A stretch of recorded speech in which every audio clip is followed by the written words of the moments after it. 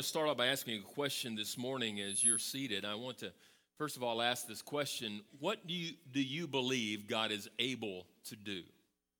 What do you believe God is able to do?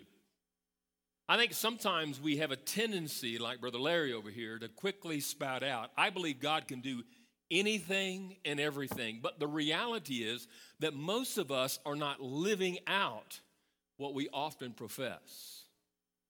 Because in the reality of life, we have certain things that sort of bog us down. It might be a sin that is besetting and weighing us down. It might be a relationship issue that we're not able to overcome. It might be an enemy that's seeking to destroy and defeat us. It might be something that constantly haunts and hounds us and humbles us and brings us to the place in which we are seeking God with all of our hearts. And we honestly want to say that we believe that you're able to do everything, to transcend my need and transform my life and transform the situation. But when it really gets down to the rubber, where the rubber hits the road, we just simply don't really believe he's able. Or if we did, we wouldn't try to grab the bull by the horns or grab the steering wheel ourselves and to force it and to make it happen in our own strength, in our own wisdom, in our own understanding, in our own ability. And yet, we want to believe that God is able, but is God really able? Well, whether we believe it or not, God is able. He is able. And we are coming to a passage of Scripture this morning where Jesus himself is going to ask two men if they believe that God is able. And I think that really is the thread that sort of brings this whole message together. Do we genuinely believe that God is able to transcend every need that we might possibly have and transform our lives into the blessing, to the promise that God wants to give us? Do we really believe it? Because you see, there's a consequence that faith brings, not only into our personal lives, but also into our circumstance. So we're going to study that this morning. We began this series about the transformational work of the Spirit of Christ through belief in Jesus several weeks, if not a couple of months ago. And we learned that God is able. He is able. We learned as Jesus was coming down from the Mount of Transfiguration, he bumped into, on that dusty road toward Capernaum, a leper who believed that Jesus was able, and he transformed the leper's life. As he comes into the city of Capernaum itself, he runs across a man who's a Roman soldier. The Bible calls him a centurion. He brings a need to Christ because he believes Jesus is able to meet the need. And he says, all you have to do, Jesus, is say a word. And Jesus stops and he addresses the crowd and says, such faith as this I have yet to see in Jerusalem, in all of Israel.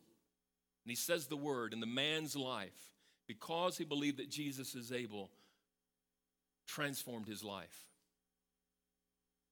We learn later, after he goes to the synagogue, he comes into the house of Simon Peter, and upon arrival, the family believes that Jesus is able to heal their loved one. Simon Peter's mother-in-law is more than likely on her deathbed. She's incredibly sick.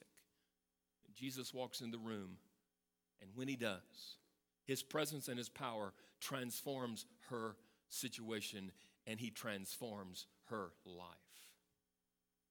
Well, after the Sabbath, the whole city, the whole community of Capernaum, many of them gather at the home of Simon Peter because they too believe that Jesus has the power, that Jesus is able to transcend their need. And many who are demon oppressed, and there are many who have physical ailments and diseases, come in droves, and Jesus heals every and various disease on that just by speaking a word. And he cast out those demonic presences and that demonic oppression out of those city people's lives, and forever their lives are transformed because they dared to believe that Jesus was able to help them in their time and their moment of need. They believed it. They believed he was able. Because of the pressing crowd, we learned that Jesus gets in the boat with his disciples, and as they're going southeast in the Sea of Galilee, a storm quickly erupts. The disciples believe that they're going to die, and they quickly go downstairs and they into the bow of the ship, and they wake Jesus, and they said, Jesus, we are going to die, which wasn't reality. And he questions their faith at that moment rather than calming the storm. They did have faith, but they had little faith. And even the little faith they had in Jesus. For Jesus is more than able to transcend the storm. He got above the ship and stood on the bow and calmed the seas. And their faith was transformed. Their lives were never the same. We see that Jesus later on in Matthew chapter 9, first verse, winds up in Simon Peter's home again in the city of Capernaum. There are 4 men, friends or family members we don't know, but they carry their quadriplegic friend to Jesus. They're not able to get through the crowd that is bustling outside of the home, and so they do the only thing they can imagine is they lower him through the roof, believing that Jesus is able to transform their friend's life, and as he is lowered, Jesus transcends his need and transforms the man's life, and his life is never the same. They dared to believe that Jesus was able. And he transformed that man's life. He forgave his sin, and he said, "Rise, walk." And he did, and he went home. We learn that there's a man named Matthew in Matthew 9, the writer of the gospel account of Matthew, the evangelist, who's writing his own testimony about a time in which he encountered Jesus. He was sitting at his tax collecting booth, an enemy of the Jewish community, a traitor to his nation, collecting taxes and accumulating personal wealth, when Jesus seeks him out and calls him out and he says, "Matthew, follow me." And we learn that at that moment he dares to believe that Jesus can transcend his sin and transform his life. And Matthew, I think, at that moment believed that Jesus is able to forgive him of his sin and transform his life, and he gets up and he follows Jesus to become the evangelist Matthew, the one who wrote the book, the gospel account that we're reading from today. And his life was never the same. We learn that as Jesus is walking the streets of Capernaum, there's a father who comes to him, and he believes that Jesus is able to heal his daughter, and he requests that Jesus come home and lay hands on his daughter. And as they are en route, they learn that the daughter has died, and yet Jesus turns to the father and says, "Still believe. Don't give up your hope and your faith and your belief in me." And he dares to believe that Jesus is able to even transcend the death of his daughter, and he walks into the home and he raises her from the dead. And her and the father and the family's life is forever transformed because they dared to believe that Jesus was more than able to meet their need. He's more than able. We learn as Jesus is on the route last Sunday about a lady who had been hemorrhaging for almost 12 years, believed that Jesus was more than able to cure her of her hemorrhaging. And she snuck her way into the group that was around Jesus and reached through the crowd and touched the hem of his garment. And that belief, that she believed that Jesus was more than able to cure her of her disease, forever transformed her life, and her life was never the same. Today, the next to the last passage that we're going to study in this whole transitional message, this series that we've been studying, is about 2 blind men who put their faith in Christ, and they believe that Jesus is more than able to not only forgive their sin, but give them sight. And so they put their faith and trust in Jesus. And because they believe that Jesus is able, their lives are forever changed. We've seen many counts in the book of Matthew in these last 2 chapters where there are people that believe that Jesus is more than able to meet their need. When are we finally going to wake up to the reality and we, like these people, step out of the crowd of what I want to call casual believism and casual Christianity and dare to believe, even become what I might say Baptist-costal? I told Brother Andy today, I was walking past his office, and I said, I kind of feel like I'm getting charismatic here in these messages. We're talking about all these miracles. Is Jesus able, church? Is he able, Christ follower? Is he able, unbeliever, to take your sin and to forgive you of that sin and to breathe new life into your dead body, to raise you from a spiritual grave and to set you off into a newness of life that can only be found through faith, belief, trust in Jesus? And the answer is yes. You know, the Bible says that faith comes by hearing. Faith comes by hearing, not by seeing. Hebrews chapter 11, verse 1, as it begins that beautiful passage about all those who put their faith in God, says, now faith is the assurance of things hoped for and the conviction of things not seen. The conviction of things that are yet to be seen. Most of us want to see before we believe.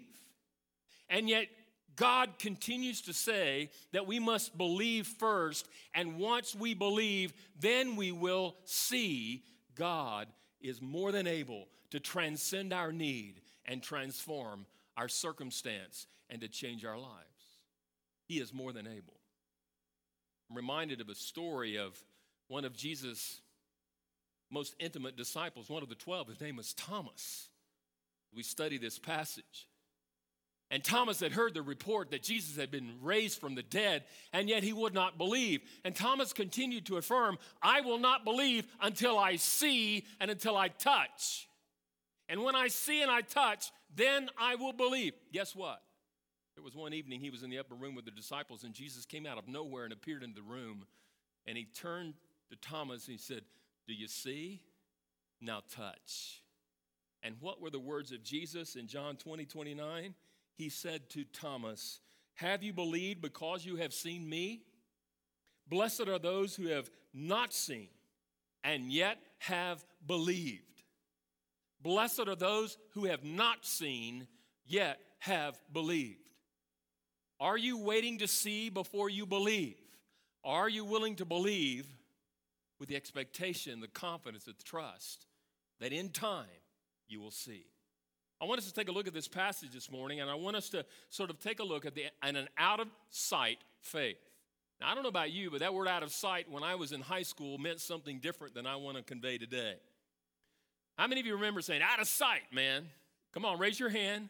Show your age. Raise it high. Don't be proud. Don't be embarrassed, you old dudes out there. It meant awesome. That's out of sight. That's incredible. That's amazing. Now, you young guys out there, just relax. You'll get to where we are one of these days, okay? If you're blessed, okay? But out of sight simply means we're not able to see it. We're not able to see it. But by faith, we can see it. It's out of sight, but by faith, we can be transformed by the power of Christ. So what is an out-of-sight faith? An out-of-sight faith, first of all, as we take a look at the text, is an unwavering conviction. It's an unwavering conviction. It's a conviction that doesn't waver. It doesn't waffle. It doesn't just kind of whatever. It's unwavering. And it's a conviction that is one that is a belief that doesn't change to address the circumstance, the situation, or whatever.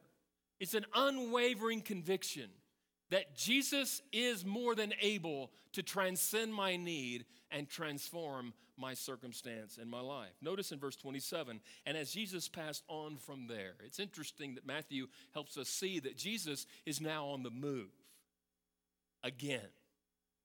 God has other people that he needs to encounter, other ministries that he needs to engage in, other messages that he needs to proclaim. And so Jesus, once again, is on the move. He has left the house where he had gone with the Father to raise the little 12-year-old girl from the dead, and he has left that house. He's walking through the streets of Capernaum with an objective, though.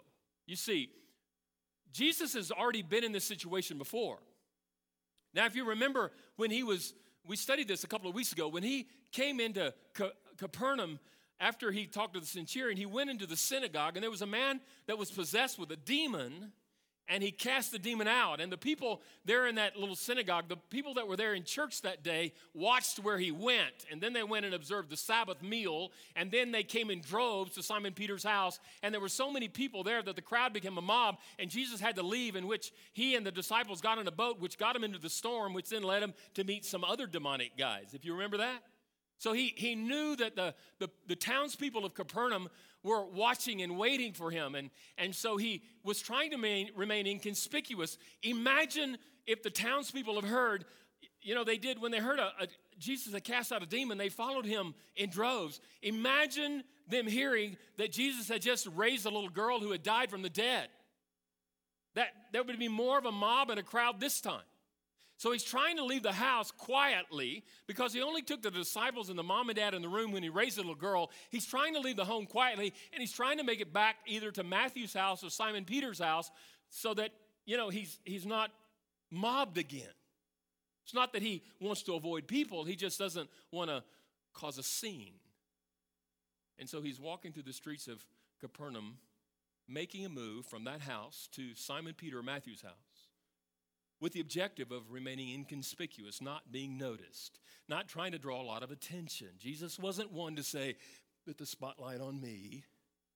And so he's walking through the small, narrow streets of Capernaum, not really drawing a crowd. Now, there's already a crowd, a mob with him anyway, because there's disciples and some other people that just are relentless in pursuing him. And yet he's trying to make his way to one of these homes. Now, notice what happens. 2 blind men follow him. 2 blind men follow him. Now they're blind. What does it mean to be blind? Okay, I wanted to turn off all the lights at this point, but it's not going to be possible. I want you to just close your eyes for just a minute. And if you can still see light, put your hand over your eyes. Just do that for a minute. All right? What's it like? You can't see a stinking thing, can you? You're in darkness. There's nothing but pitch black. You can't see a single thing. Now open your eyes.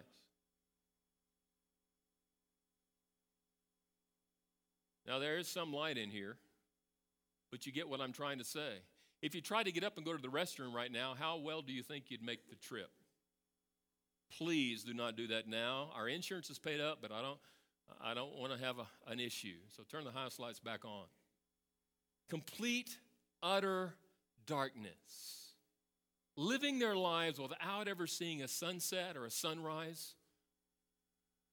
Without ever seeing the faces of their loved ones. Without ever seeing the birds that they hear that are chirping in the trees. They're in complete utter darkness.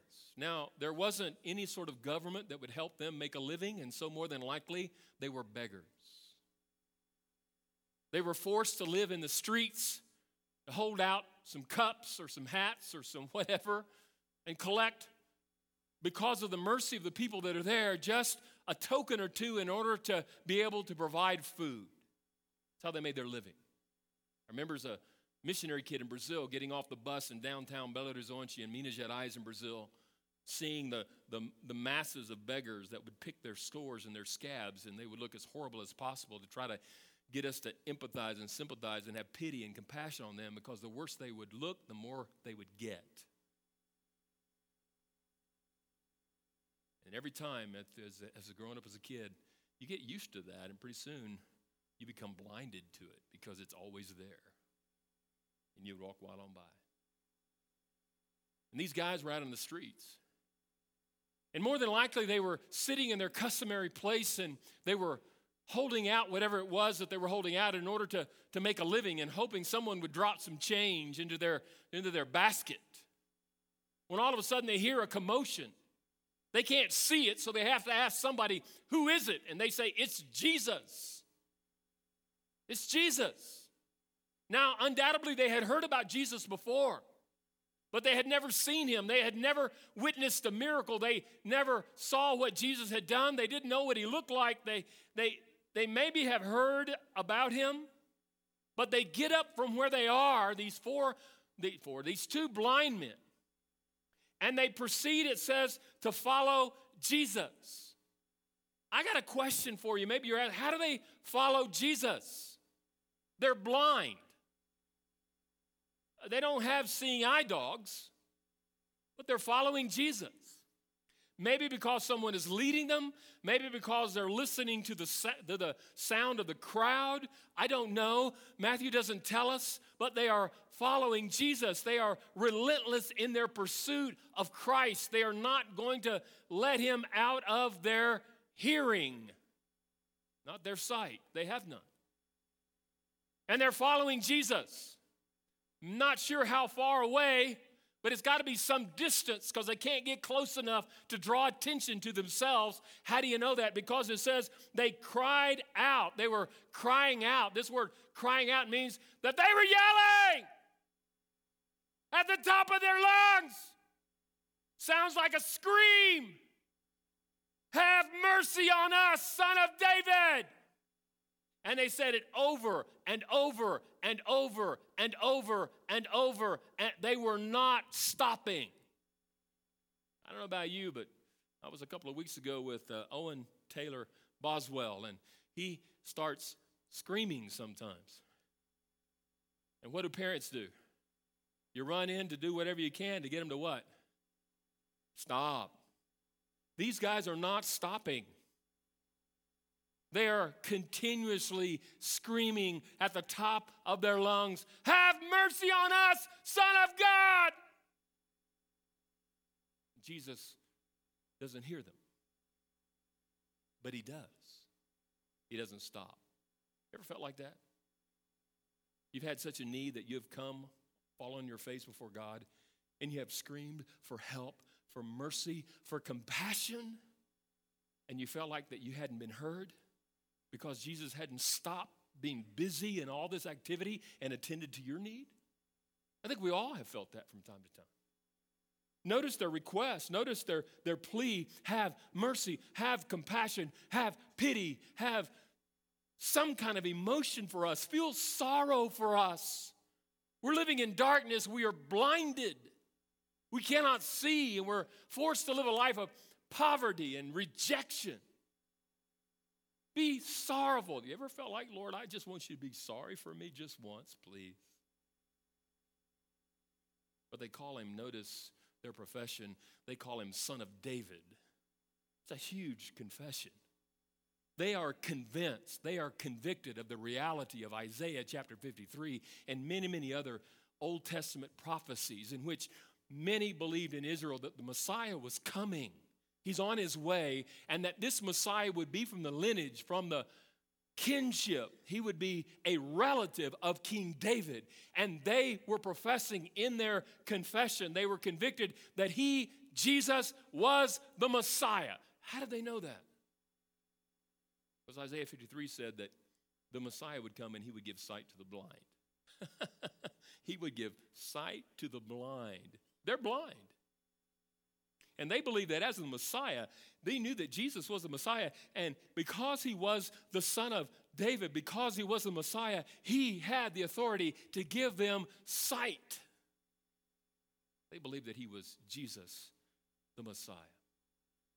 Jesus doesn't stop. He doesn't stop. He keeps right on moving. Why? Because Jesus doesn't want to do another miracle in public.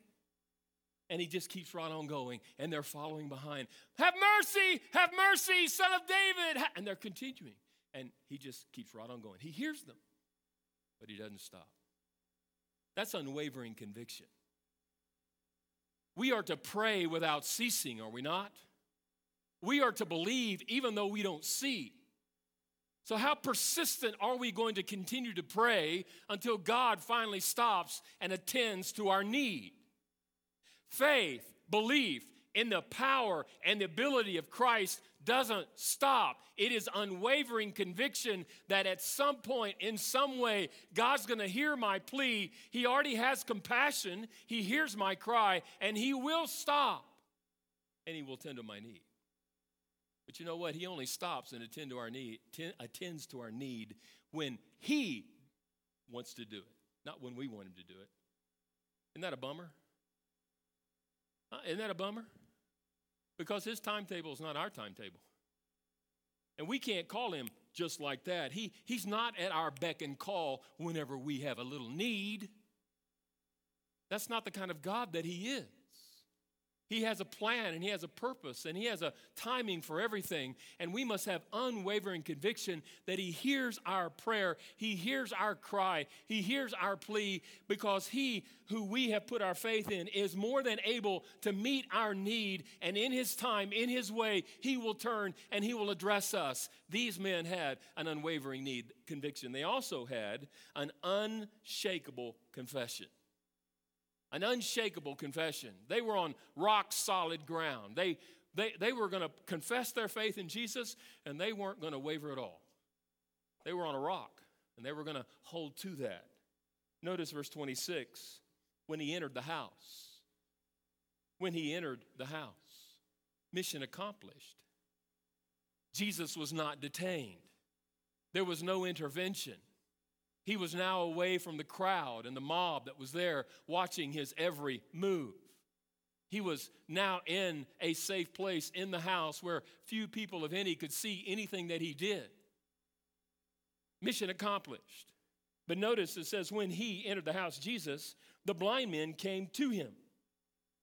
It reminds us here that somehow the men who were following Jesus were so relentless that they didn't stop in their pursuit. And I'm not sure how they got into the house, but they found themselves in the house, in the room where Jesus was.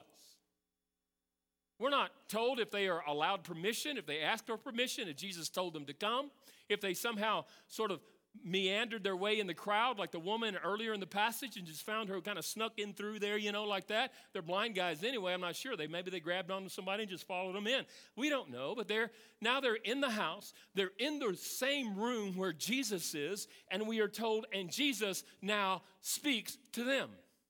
He says something to them. The master now, the sovereign King of Kings and Lord of Lords, is now turned, and he is facing these men who have been screaming at the top of their lungs for his mercy. Now he sees them. They're face to face, and he speaks to them, and he's going to address their need. He cares. He hears. And in his time, he will turn toward those who continue to, by faith, cry out to him. And he will minister to your need and transcend whatever need you have and transform your circumstance. He says to them, notice it's a question. Do you believe that I am able to do this? Do you believe that I am able to do this? Do you believe that I am able to do this? Do you? There are two men, but this is a singular. Do you, and do you. He's speaking to both. He's not speaking to them together. He's speaking to individually. You see, it's easy for us sometimes to kind of meander in a larger group and say, we, and not really have any faith of our own. Sometimes a husband will have faith for his wife, and sometimes a wife for a husband, but it's an individual faith. Sometimes a church like this, we rely upon someone else's faith to carry us through, but he's addressing the two men that are standing before him. Do you believe, and do you believe? Do you believe that I'm able, and do you believe that I'm able? Do you individually believe? Do you have a confidence, a reliance, and a trust that I am the sovereign Lord, and I have the sufficiency to cure your problem? Do you believe I am able? I am able. Do you believe that I am able? Am I sufficient enough to meet your need? Am I able? Am I sufficient? I think sometimes he asks us individually that same question. Do you really believe that I'm sufficient to meet your need? Yes. Really? Yes. Really? Well, I have to be honest with you. Sometimes I believe you're able, and sometimes I don't think you're sufficient enough because, God, sometimes I grab the bull by the horns and I take the steering wheel and I try to force things and I try to make things happen. I don't wait on you. I don't look to you. I don't rely upon your power. I don't rely upon your resources. Okay, I say it, but and Jesus is stressing their faith here. He's trying to get them to recognize and realize, am I the only one sufficient enough for you to put your trust in to meet your need? You don't put your trust in anything and anyone else other than me. Am I the only one, no one else, not even yourself? Am I the only one that you're putting your faith and trust? Isn't that codependency? Yes. But no. Co means two. It's a single thing. I'm putting all my faith, my hope, my trust, and my confidence in him to do for me what I cannot do for myself. Jesus said, I am, in John 14:6, I am the way, the truth, and life. I am the only way to the Father. No one comes to the Father except through me. I'm the only one. in whom has sufficiency to meet your need, to transcend your sin and transform your life. You can't look to any religion. You can't look to any ritual. You can't look to anything or anyone else, any denomination other than Jesus, for he is the only one. Because it's through him that we gain access to the Father and all the blessings of that kind of faith. Do you believe that I'm sufficient? Hebrews 2, for we're saved by grace through faith, in that it is not of yourselves, but it is the gift of God. He's all sufficient to meet our need. Do you believe that I can do this for you? Notice what they say. They, together, yet independently of each other, they each one of them say their testimony. They say it to Jesus. They're not saying it to a church or to a pastor or to a deacon or to a friend. They're confessing their testimony and their faith in him to him. When we come to faith in Christ and we make a confession of faith, to whom do we pray? Not to a person. We pray to the deity, to the Son, to the Christ, and we put our trust in him. We give our testimony, and he says to Jesus. I like this word, yes. That word yes is emphatic. That word is emphatic. It is an expression of clarity. It is an expression of conviction. It is an expression of certainty. They are sure that Jesus is the Messiah and that he alone is more than sufficient to meet their need and transcend their need and transform their lives. Yes, you are the only one. And notice they call him Lord. What does that mean? Well, many believe that the word Lord here is the word sir. And it can be translated sir from time to time. And there are some commentators that would want to convince us that the word sir here is the right word that they used because they really didn't put their faith and trust in Jesus. Well, wait a minute. They just called him the Messiah, their Savior. So they believe that he's a Savior. Why wouldn't they now call him Lord? Yes, after this question. So they say, yes, you are Lord. You are the master. You are the leader. You are the CEO of my life. Yes, you are sovereign Lord, King of kings, and now you reign and rule over my life. You see, there's this unshakable confession. Even when Jesus puts their faith to the test, they stand on this confession and they are unwavering. They are unshakable in their profession and belief that Jesus is the Messiah and that he can and he is more than able to change their lives. You know, you and I are going to be challenged from time to time in our belief in what Jesus is able to do or not. And there are many who would want to cause us to confess that he's not, or to admit that he's not able enough. They're going to try to shake our faith and rattle our faith and get us to compromise and to bend. But yet we must have an unshakable confession that Jesus is more than able, for he is the way, the truth, and the life, and that no man comes to the Father except through him. So we see that an out of sight faith possesses an unwavering conviction, an unshakable confession.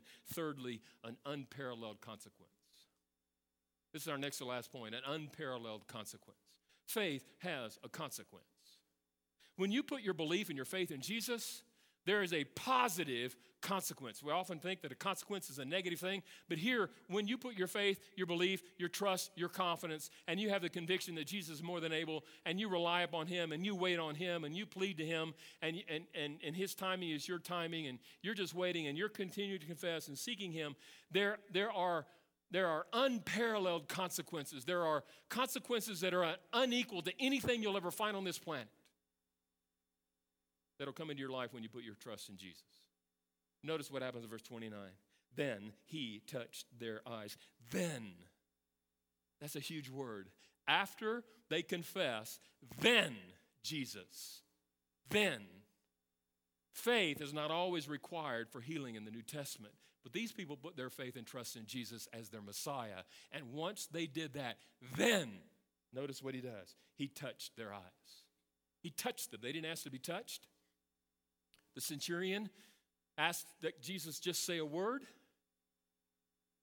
The father asked that Jesus would touch his 12-year-old daughter who had died. Jesus reaches out and he touches. It's the most compassionate thing that he could do. They ask for mercy. They ask for compassion. They ask Jesus to care. And so the caring, concerned, compassionate Jesus, remember we talked about be merciful to those who are wanting mercy. He reaches out and he touches them. And the idea is that he touches them both at the same time with his hands.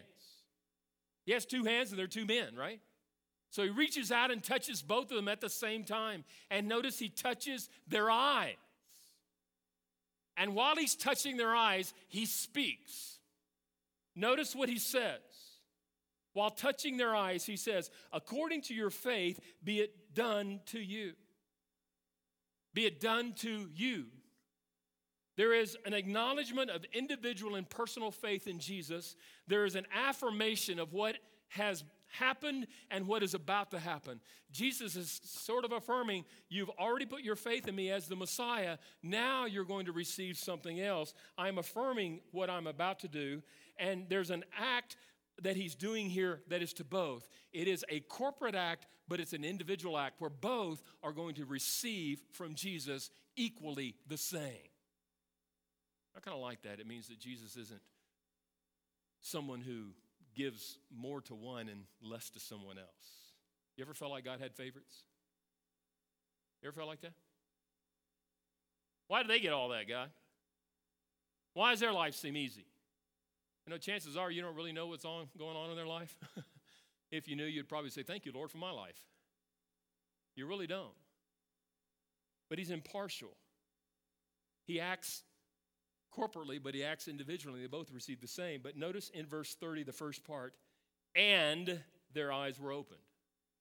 Now, you would think that they only got a cure until you read the word and. The word and is huge in this verse. It means likewise. It means also in the original language. And their eyes were opened. And suggests that something happened before their eyes were opened. You see, their eyes were shut and they were in darkness. Now they're open, they have light. And their eyes were opened. So I believe that the scripture says that after they received saving faith, they received physical sight. They got their healing. Because Christ is always concerned more about our conversion and then our sanctification, our salvation and then our sanctification. For sanctification comes after salvation. And here we see that Jesus now gives them a positive consequence because of their faith. Keep believing in Jesus. Keep believing that he is able. Don't take your eyes off him. Don't stop going to him. Don't stop praying to him. Don't stop trusting him. Don't stop putting your confidence in him. Continue those things, and in his time and his way, he will come to your aid, and he will reward you for your faith. He will. Because Jesus is more than able to transcend whatever need you might have. Even the greatest sin you may have ever done, his grace is more than sufficient to cleanse you of your sin and to restore you unto the Father. So an outside of faith possesses an unwavering conviction, an unshakable confession, an unparalleled consequence, and lastly, an uncompromising commitment. And this is where the guys blow it. You know, you're all excited, and really I struggled with this all week. You're really excited about where you get to right here, and then all of a sudden, they blow it. Have you ever blown it? Now, just for the record, 2 weeks ago, I went for my annual checkup. I gave them more blood than I knew I had. Okay? After all of those tests, I went back to the doctor. I like to go to do the blood work before you go see the doctor. I went and saw the doctor, and the doctor said, I don't get to do this very often, but just for the record, you are perfect. I've been telling you guys for years I'm perfect. Have I not? Come on. You've not believed it. I asked the doctor, can I have that in writing, please? With a letterhead with your name on it, saying that I'm perfect, because my church will not believe that someone else other than me, especially not my wife, said that I'm perfect.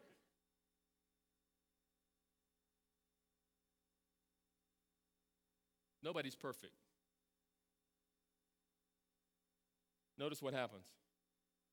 Here we see a beautiful example of two guys, I think, who place their faith and trust in Jesus and walk out, and no one's taken the time to disciple them. No one's discipled them. And I wonder how many churches, especially Southern Baptists, we've been more about conversion, not about discipleship. And we've got them to say the prayer, and we've got them dunked in the water, and we put their name on the rolls, and then we send them out in the world, and we go after the next fish, and we forget that our responsibility is to make disciples, not converts. Notice what happens. And Jesus sternly warned them. The master's concern is that these guys not let anyone know they have just been saved and they have received their sight, especially their sight. And he sternly warns them. That's not just something that my mother or my father would say, Charles, would you please take out the trash? It's not one of those. It's one of those, if you don't take out the trash, you're dead meat. There's passion, there's emotion, there's a stern warning, there is almost anger here. It's explicit, it's emphatic. He says, sternly warns them. Notice his command, see that no one knows about it. That word see is an exhortation. It's a command. Now, they have just received sight, so it's not cruel to say, now see. Had they not received sight, that would have been cruel. That would have been something Matt, our student pastor, would have said. See, make sure that no one, that word no one means no one. No one. In any form or fashion, let no one know that you have received your sight and that I am the one who gave it to you. Let no one, no family member, no friend, no neighbor, no one. No one. Keep silent about this. Don't speak it.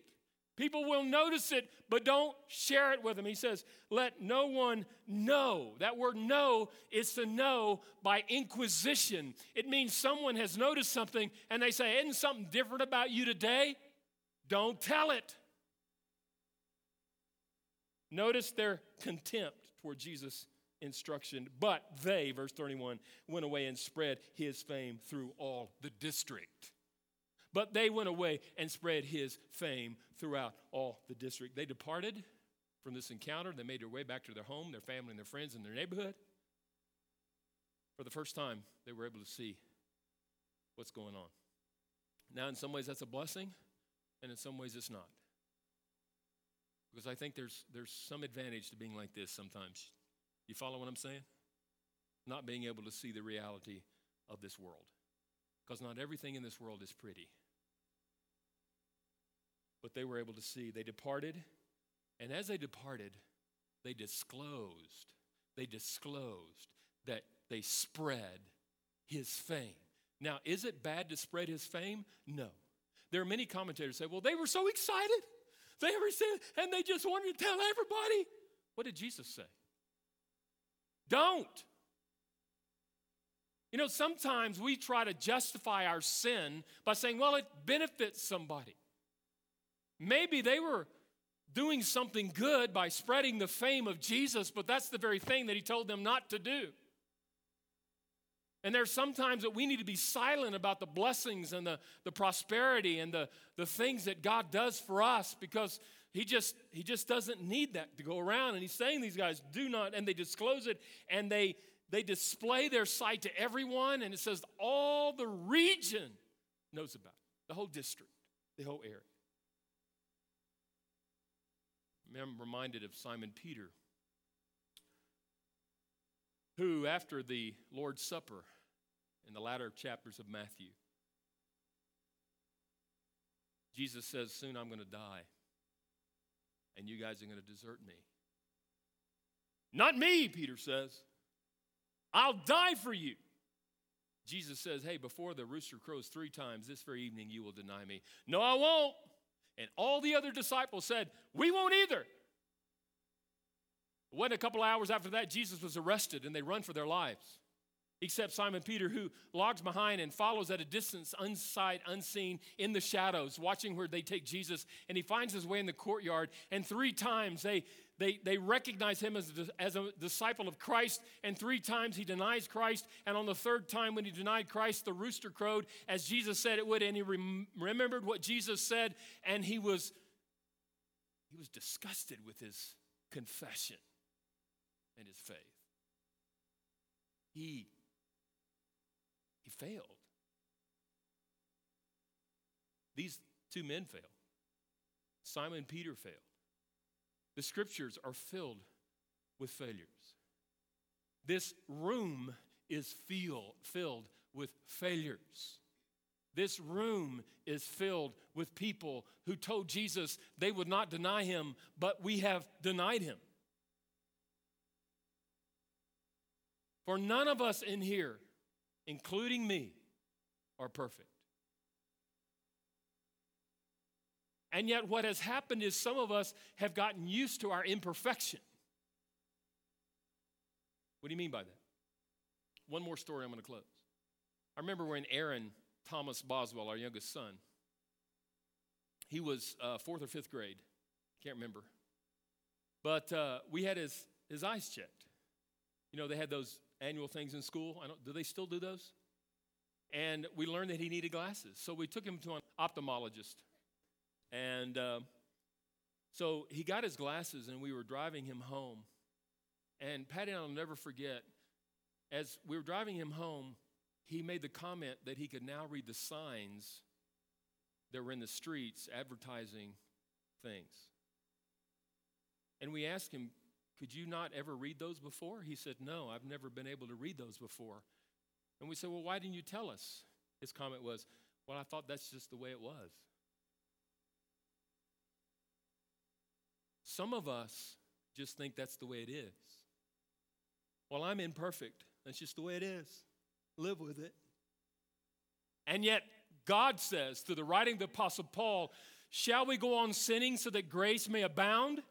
By no means.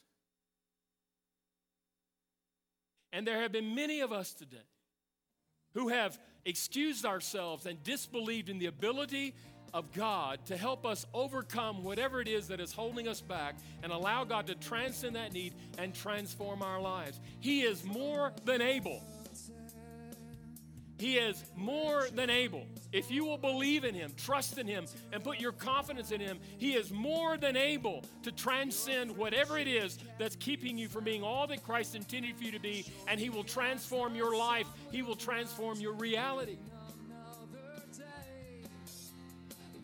He is able if you will trust him. Let's pray.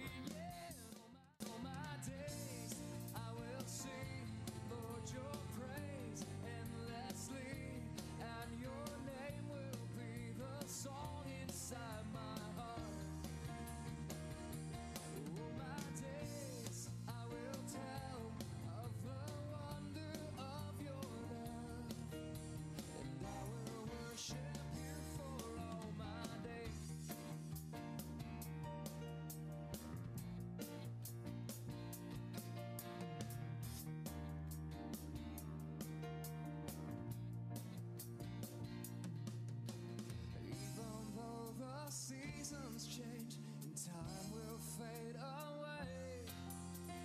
Age to age, your faithfulness will always stay the same. Sing it all my days. I will sing, Lord, your praise endlessly, and your name will be the song inside my heart. Yeah, all my days I will tell of the wonder of your love. Good morning, everyone. As we begin our service this morning, we have a baptism to do. Stephen's coming this morning. And Stephen came last Sunday and said, I want to accept Jesus to be my Savior and Lord, and we prayed with him during the invitation. So, Stephen, have you asked Jesus to come into your heart to be your Savior and your Lord? Yes. It's because of that decision that I get to baptize you in the name of the Father, and of the Son, and the Holy Spirit.